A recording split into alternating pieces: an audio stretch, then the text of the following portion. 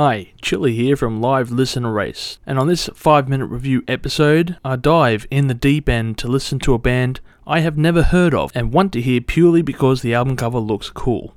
This episode, I dive into Wizard Throne's debut album, Hypercube Necrodimensions. With an album title like this, is it any surprise to find out the band is in the realm of symphonic melodic death metal? It's hard to find info on the band. According to Metal Archives, the band's own titles for the band members are, well, it's easier if I just put it up here right now. According to the band's website on Napalm Records, it states that the band members are made up instead of the humble folk known as Aether Realm, Ailstorm, Necrogoblin, and Forlorn Citadel, and are set out to make their listeners turn over to the Wizard Overlord.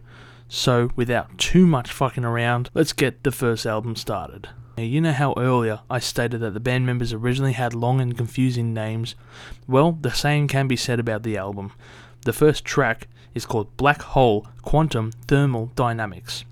When I googled this, it came up with a bunch of questions people asked, including, do black holes violate thermal dynamics? How do black holes increase entropy? And how many Florida men does it take to fill up a black hole? The song itself is pretty dope and is complete with drum blasts, death metal screams and growls, keyboard overlays, and the usual suspects. A pretty solid opener. The following track to grace our ears is Frozen Winds of Thyraxia. I know it sounds like something that requires an ointment applied 3 times a day, but it's still a good track. I'm not big on the whole death metal scenes, but while the intro had my curiosity, the following track has my attention. The next track is Incantation of the Red Order, and, well, I gotta say, it has a weird effect that cheapens the guitar riff at the beginning. It's an okay song, but we will move on. Following in the theme of short and simple track titles, the next track is called Forbidden Equations, Deep Within the Epimethian Wasteland, and isn't bad for another slab of symphonic death metal. Actually, you know, in hindsight, this song is pretty good. I'm going to play it again. The next track is Coalescence of 9 Stars in the System, once known as Markarian 231. According to Merriam-Webster Dictionary, coalescence means to unite into a whole. According to Google, Markarian is a New York City-based luxury women's wear label. So this song has to be about uniting the whole 9 stars to shop at a luxury women's wear shop. Song lyrics cracked. Amazing. This song continues the theme carried in previous tracks and does so with the brutally pounding of drums and guitars. Another pretty solid track. The following track is Of Tesseractual Gateways and the Grand Duplicity of Zool, a song title that rolls right off the tongue. Pretty sick riffs that chug along, sweet palm muting and triplets.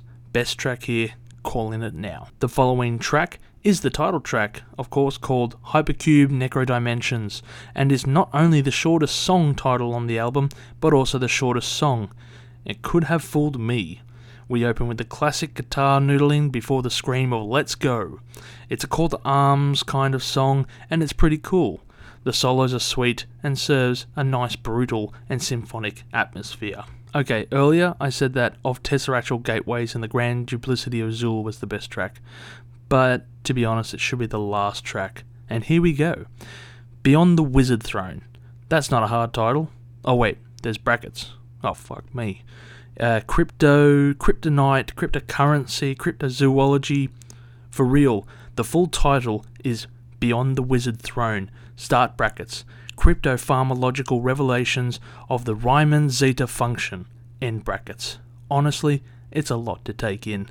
At 13 minutes, it's the longest song on the album, but it's worth the listen. I don't want to spoil it, but instead make people curious so they hear it, and I recommend to listen to it. Honestly, I'm not a big fan of death metal or black metal or the subgenres of these, but this is an interesting band. If you enjoy Devin Townsend, but like it heavier than I believe, this is the right band for you. If you listen close, you can get an interesting story out of the album with some tongue-in-cheek lyrics, similar to the Ziltoid album.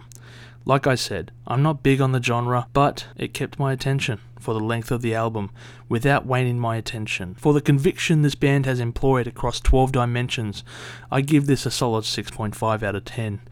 Also, if you check their band bio on Spotify, it appears to have a mathematical equation that looks to be Maxwell's equations, which relates to electromagnetism patterns. In particular, this equation appears to relate to the divergence of some vector field. One peculiar band.